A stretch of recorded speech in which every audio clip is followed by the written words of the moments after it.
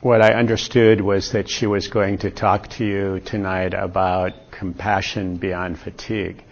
And so when I thought about that, it occurred to me that that could mean two different things. It could mean what it's like when we overcome compassion and overcome fatigue and experience compassion, or it could be focusing on the actual aspect of what is commonly referred to today as compassion fatigue. So I thought it might be interesting to look at it from both of those perspectives because they're both useful and they affect us in a very immediate and direct way. So to begin, I think it's useful to have some sort of a working definition of what I at least am referring to when I talk about compassion.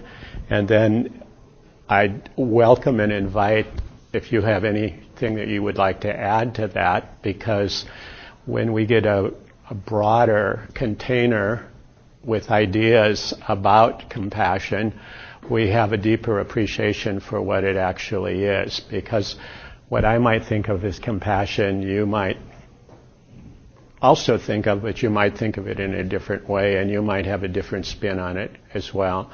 And that's been one of the real advantages of being in the program at Stanford, because as a long-time meditator and even as a monk, when I practiced compassion, when I did a karuna practice, it was always by myself. I sat and I closed my eyes and I thought compassionate thoughts and wished compassionate wishes. And I thought I had an understanding of compassion, and I did. I'm not diminishing that, but when I actually entered the program at Stanford and people started sharing their ideas, the whole field opened up much more, and I come to a much deeper appreciation and understanding of what compassion might be like. So when I'm talking about compassion, I'm talking about a heart quality. And it's not so much known in the mind as recognized with awareness, but it is a heart quality. And it's that quality that can bear witness to suffering within one's self or bear witness to the suffering of another with the wish to either alleviate or in some way mitigate that suffering. So compassion is a heart quality that's known in awareness that can bear witness to suffering with the wish to alleviate or mitigate that suffering. Altruism is the movement to act on that compassionate wish to relieve the suffering that one sees around them. So that would be the way that I would be using compassion and defining compassion. But it could be much, much more than that. That's a very classic way to think about compassion. So having said that, does anybody have another angle or another spin that they'd like to share? Yes. So being aware of suffering from the angle and perspective of cause and moving past that. Okay, would it be fair to say that to be looking at the causes and being able to be right there with them without needing to change anything? Good. Thank you. So that's an important distinction. Thank you for sharing that. What compassion does is it allows us to meet our experience in its reality, in the totality of the experience, with the full constellation of peripheral things that come packaged with any particular triggering event. So we see a child that's fallen and injured themselves, and we have a compassionate response. And with that triggering event comes a whole constellation of other associated thoughts and emotions and attitudes and so on and so forth. And sometimes those can be difficult to be with, and at other times they can be, very easy to be with. But in any event, what compassion does is it allows us to experience the entire spectrum of whatever it is that we're experiencing without needing to change anything. So for practitioners, for meditators, this is a really useful thing to begin to practice with and embody in our own experience or in our own life, because many of us struggle with our meditations. We sit down and we're given instructions, and we have all these wonderful methods that we're given as teachings, but we find that the mind won't cooperate. So we're told, focus on the breath. My teacher used to say, just here. Don't do anything else, just focus here. I said, yes, Bhante. So I would focus on the breath, boom, the mind would slip. Boom, the mind would slip. Years later, the mind is still slipping. And it's like, okay, this is not a lot of fun. So, when the meditator can begin to see what's actually happening in their experience and not meet it with expectations or resistance, then compassion is the way that this happens. Mindfulness sees what's happening, but compassion allows it. So compassion allows the causes. In this case, minds think. That's all there is to it. Minds think. And to think that they're not going to think, just because you wish them not to think, is, it's not so productive. So you can be kind. You can learn to be kind to yourself in your meditation practice. You had something you wanted to say too. It's also a form of freedom. A form of freedom. Yeah. Yes, beautiful. Did everyone hear that?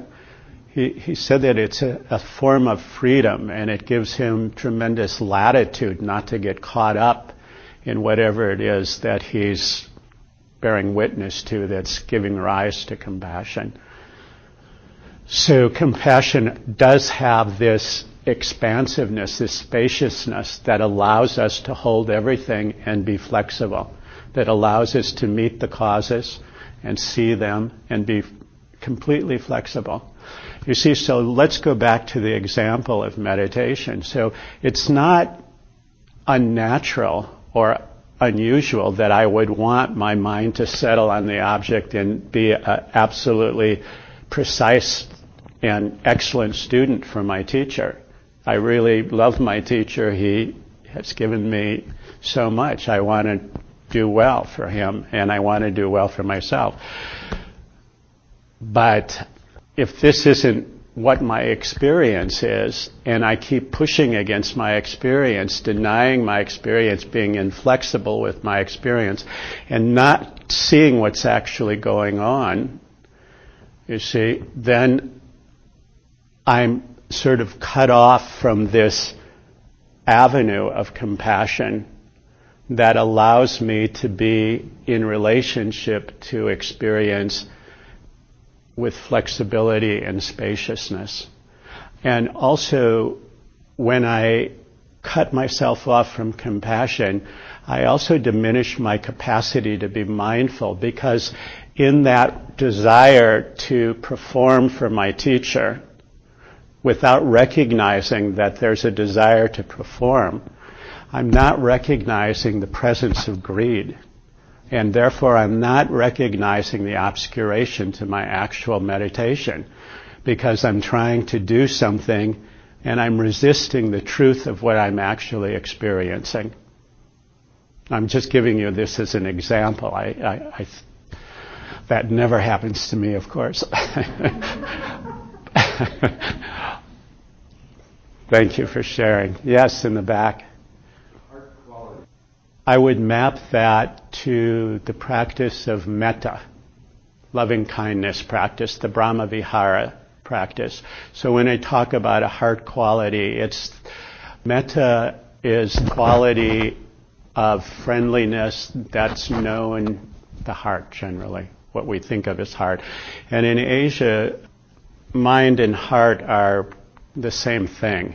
We think of the mind here and the heart here, over there, but I think that's what I would map it to. Other people might give you a different answer, but I would definitely say that in the teachings, the teachings of the Brahma Vihara are that to cultivate the heart in that way. And also, it's interesting that you would bring this up because the cultivation of the heart is taught as a protective meditation.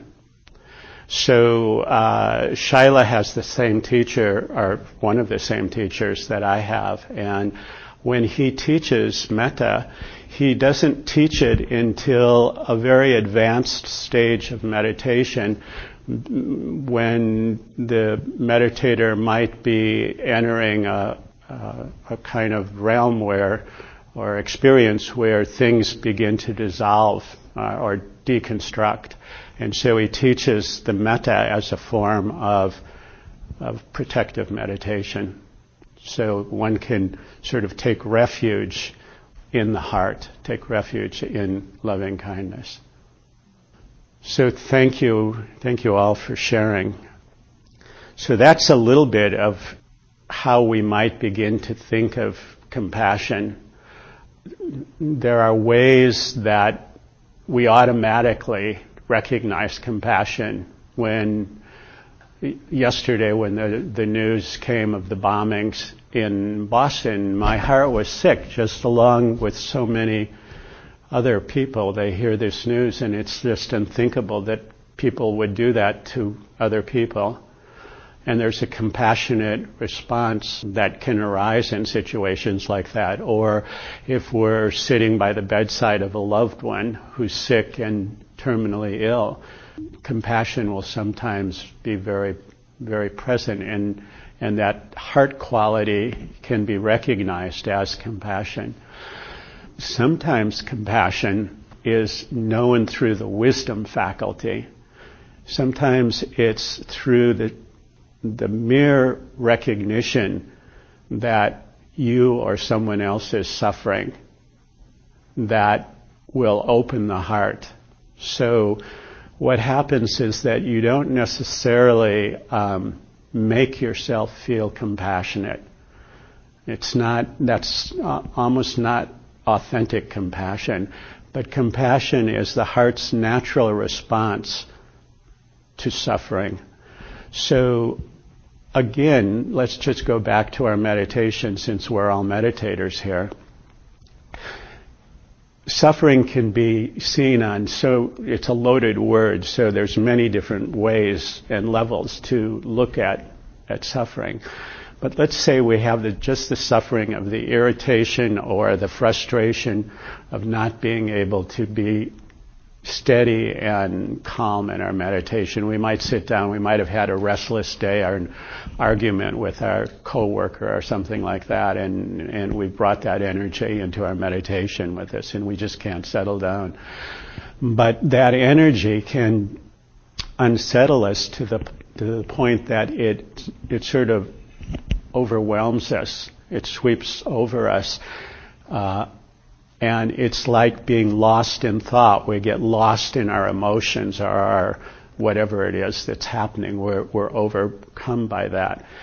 And so when we're able to bring the quality of mindfulness to that overwhelm or to that suffering, to whatever degree we're suffering, or whatever quality the suffering is, whether it's a little suffering or a big suffering, when we're able to bring mindfulness and recognize what's happening, the mere application of mindfulness in that instance will reveal to us that suffering is present right then, at that very moment. We are suffering, even if it's just why can't I stay with the breath? What's going on here?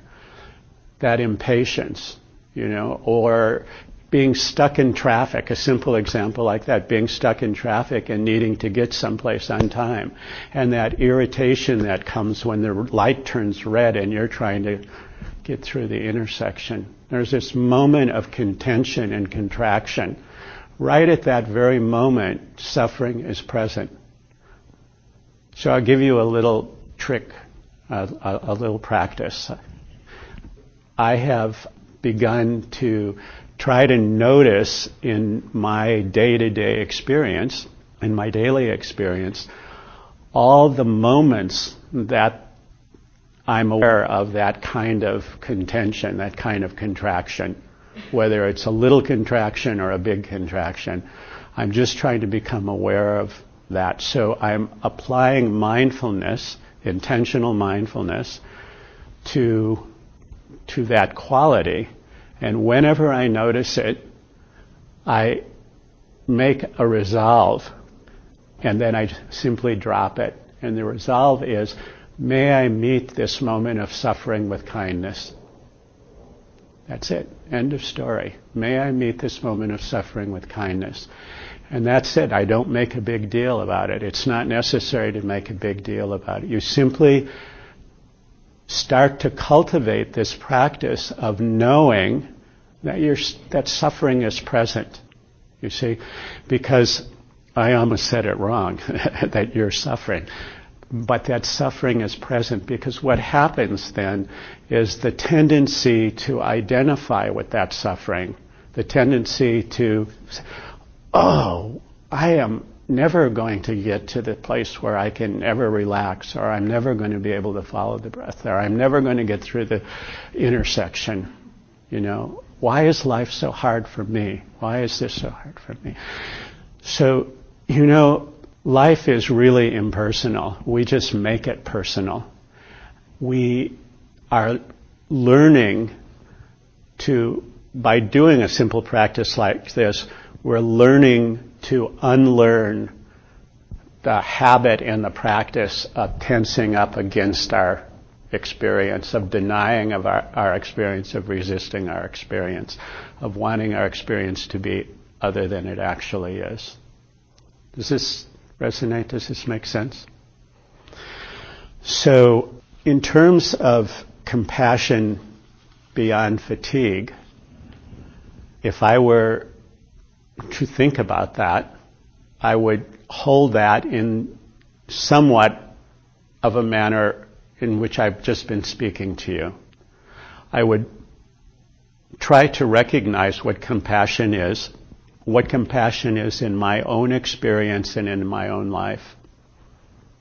And I encourage you to do the same thing, to begin to be aware of when you're feeling this quality of compassion, and be open to the possibility that compassion arises many, many more times in your day-to-day experience than you're being conscious of. So the very first thing that one needs to do if they want to cultivate a habit of compassion is to become mindful. So, like everything else in practice, it's built on the backbone of mindfulness. So, we bring mindful attention to our experience, but mindfulness recognizes suffering. Compassion actually embraces it and holds it. Do you get the difference? Mindfulness can seem dry and sort of mental, but compassion is juicy, and I don't know how to say it in a different way. Yes, and that is altruism. Altruism is the movement to take action to alleviate the suffering of another, recognized through a compassionate response. So they're really hand in glove. They go together. And, there is another way to look at that as well, and that is like this thing that happened in Boston, there isn't a lot that I think I can do immediately to change what happened or to bring comfort to the people who were injured or to their loved ones.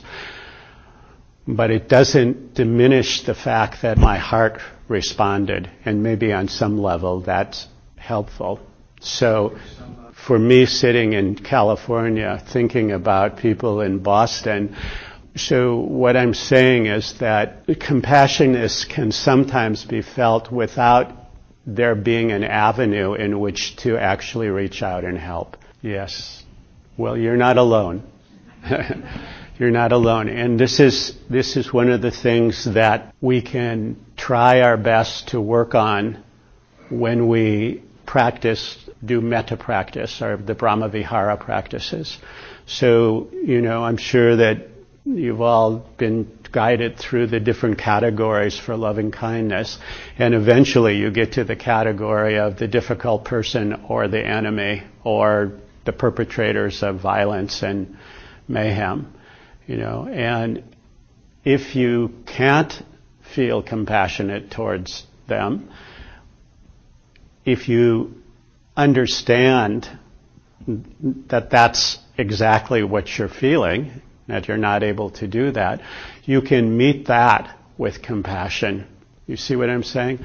So let's just go back to our meditation. If we can't follow the instructions, we can meet with compassion the fact that we're trying and that we're just human beings. We're doing the best that we can, you see?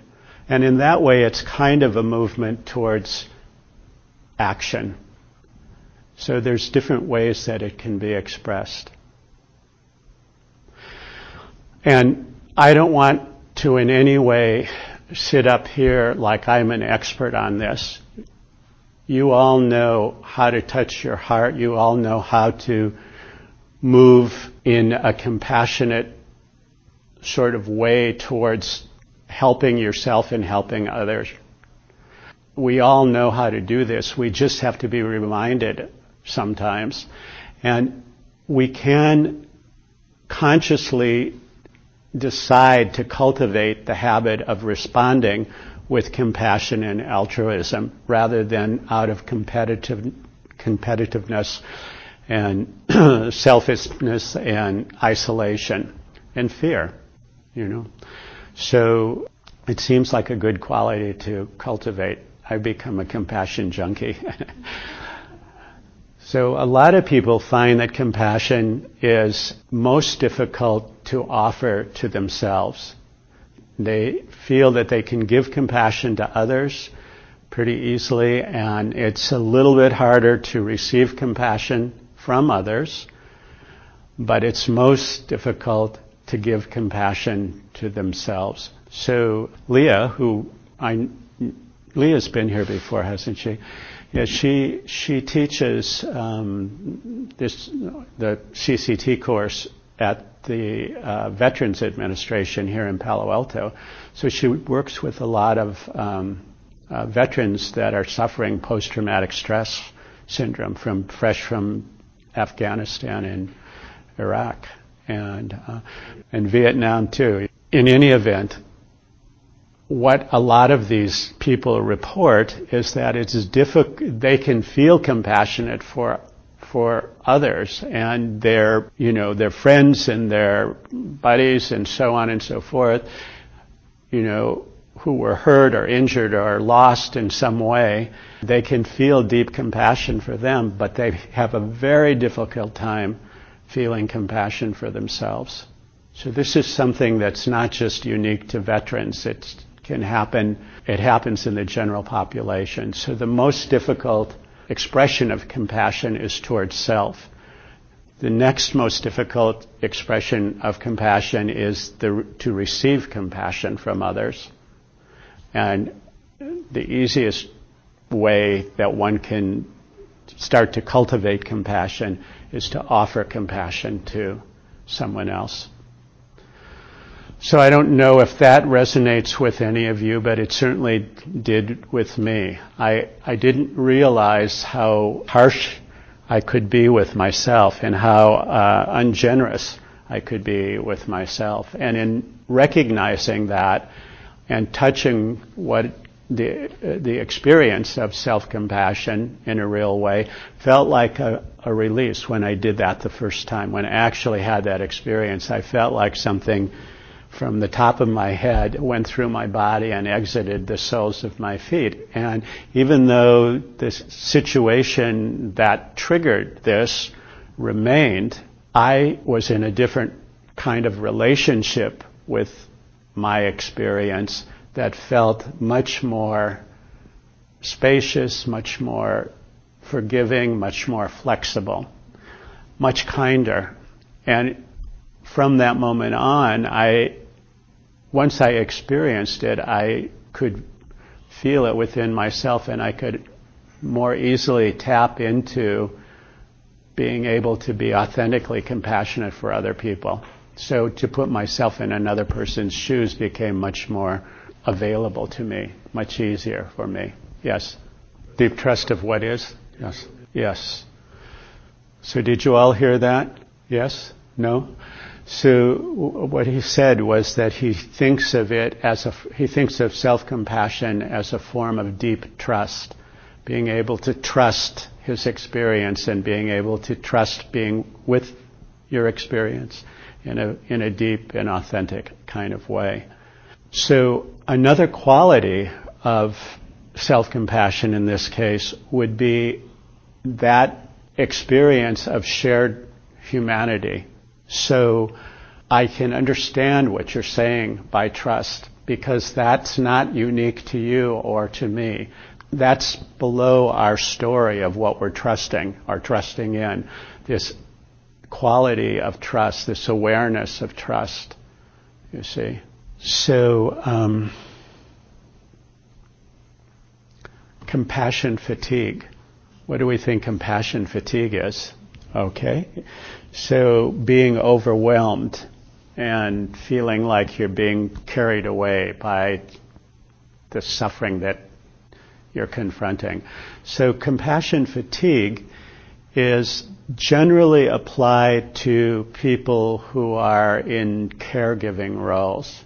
And compassion fatigue are normal symptoms of stress in that type of situation. There are normal symptoms of stress in other situations which would not be called compassion fatigue.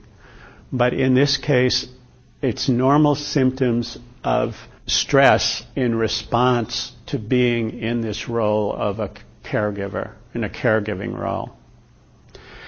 And we did a course at the Zen Hospice Project where I have worked for some time.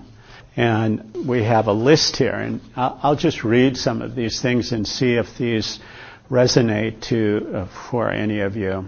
So, compassion fatigue symptoms are normal displays of stress resulting from the caregiving work that you perform on a regular basis. And so, when we did this, it was to present to a group of caregivers and medical people.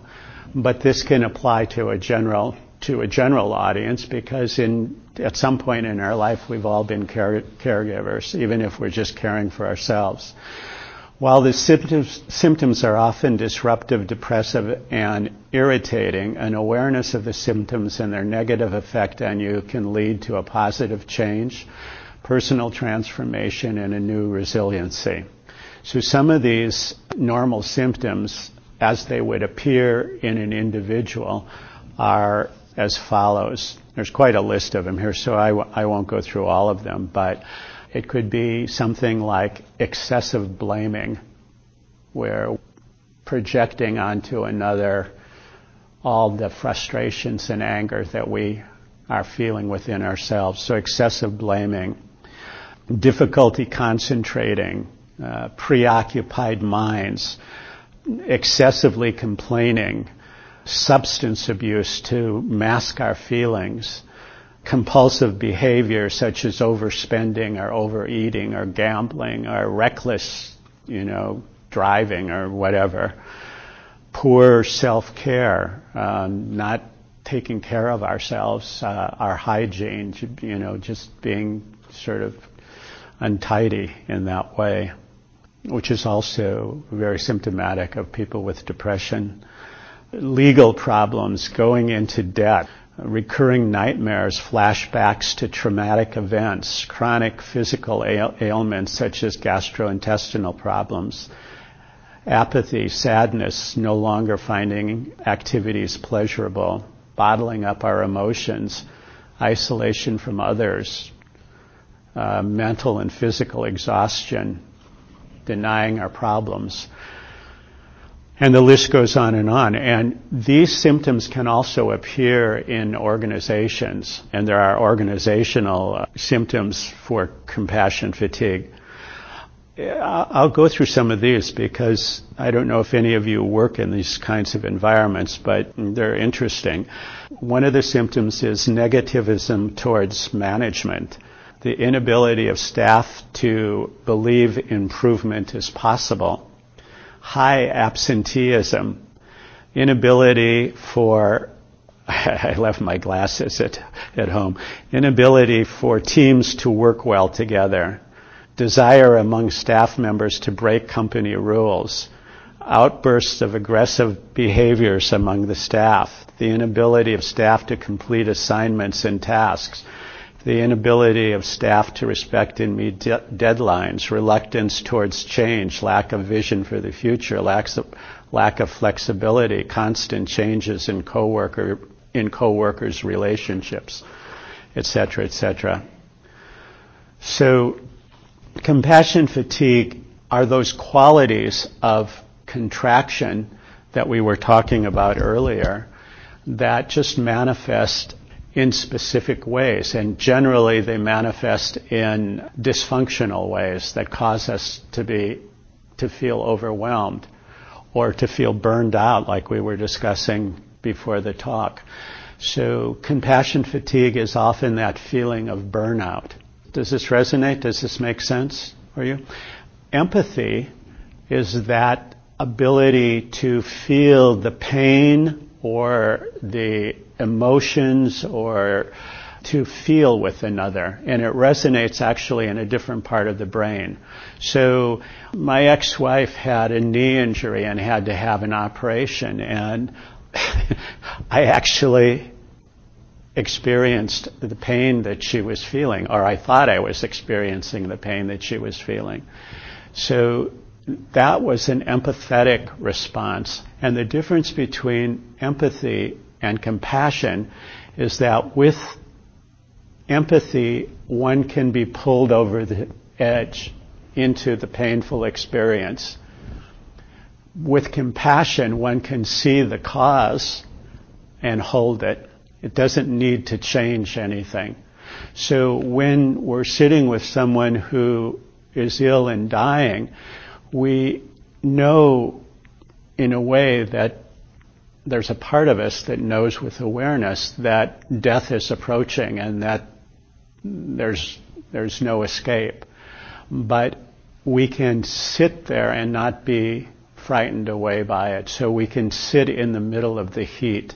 And that's why a compassionate companion is so useful to someone who's either dying or injured or sick or suffering in some way. That's why being able to be with someone in the way that you were talking about is so helpful.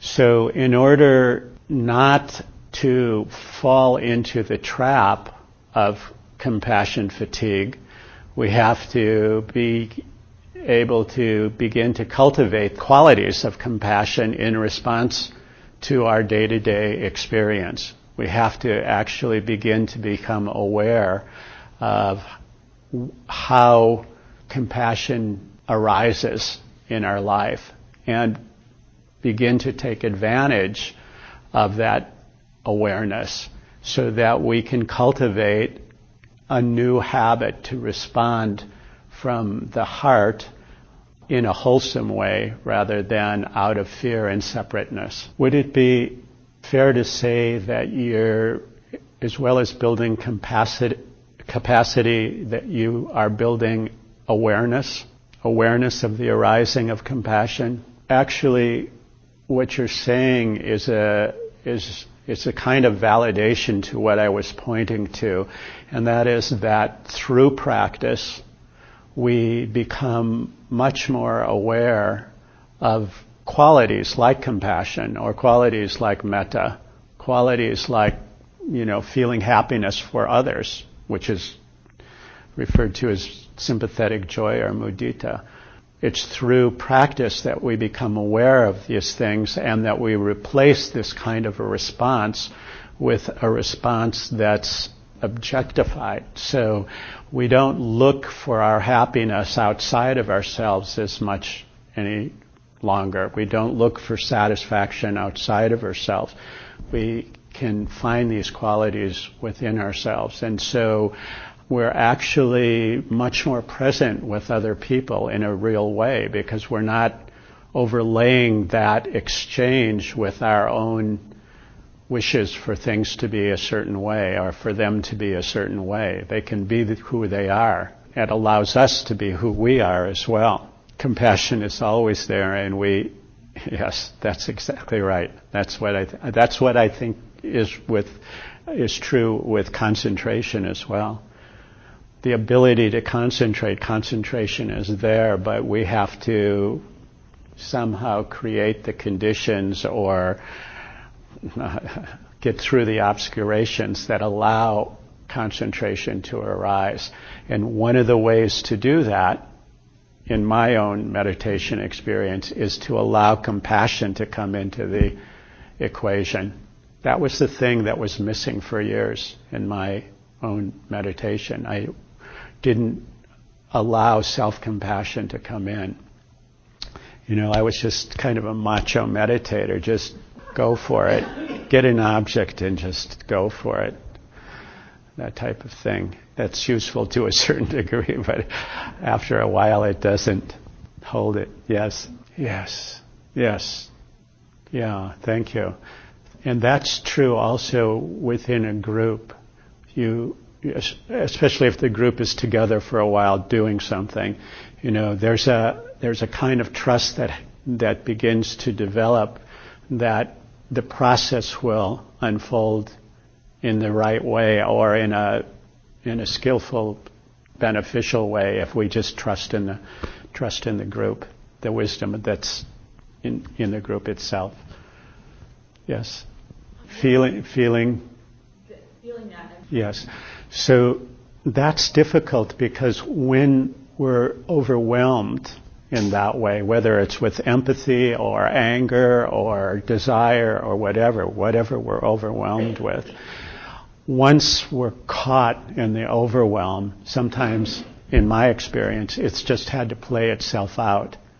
I knew that eventually it would play itself out. So what I personally have tried to do is to cultivate an awareness, a mindful awareness of what is beginning to arise, what's starting to arise, so that sometimes I can catch it before I go over the edge. Not all the time, but sometimes I can. And when I can't, and I realize I'm just stuck and this has got to play out, I can be honest with that I'm overwhelmed. That's the cause of my suffering. I'm overwhelmed. I can be honest with that and hold it with compassion. See, mindfulness, in my experience, in that situation, only recognizes that I've gone over the cliff. It doesn't help me with it necessarily. But if mindfulness can recognize where I'm going, sometimes that's enough to give me enough space, or to give anyone enough space to have a choice. So it's kind of like, you're sort of in a grumpy mood, and you get together with your husband or wife or partner or somebody, and you're just kind of itching for an argument. You can sort of feel it, that irritability, you see. So, there it is again. Yeah, I don't have to go there. That type of thing. But Overwhelm is difficult, and when you're just flooded with empathic feelings, another way that I look at it is, here's another chance to know what it's like to be overwhelmed. You just be simple with your experience. We make such a big deal out of it. So, you're a great crowd. You ask lots of questions. Sometimes people don't ask that many questions. Okay, there's one last question because we're right at 9 o'clock, but you've been waiting, so go ahead. Well, it sort of puts together one could have the intention, or one can just see that having judgment and wanting not to have judgment is a point of suffering. And in the recognition of that suffering, in that very moment, in that very place, the heart can open with a compassionate response. And that's knowing compassion through the wisdom faculty rather than the heart faculty, in a way. So people are different. Some people are much more heart-driven, devotional, and other people are, I tend to be a little bit more heady. And so when I got it the first time, that's how I got it. I got it through sort of understanding what was happening and being in the presence of it that way. So as a compassionate act, I'm going to bow to each one of you and thank you for your kind attention and for your questions and input. And I also want to say that when people come together and practice together and meditate together and listen to the Dhamma and talk about the Dhamma, a field of merit is created. And in this field, we each individually benefit, but also everyone that we know and touch benefits. And by extension, this field of merit can spread out to beings everywhere. So may all beings everywhere be happy and free from suffering, and may all beings everywhere know what it's like to be loved and to give love and to receive love. Thank you all. Thank you for listening. To learn how you can support the teachers and Dharma Seed, please visit dharmaseed.org/donate.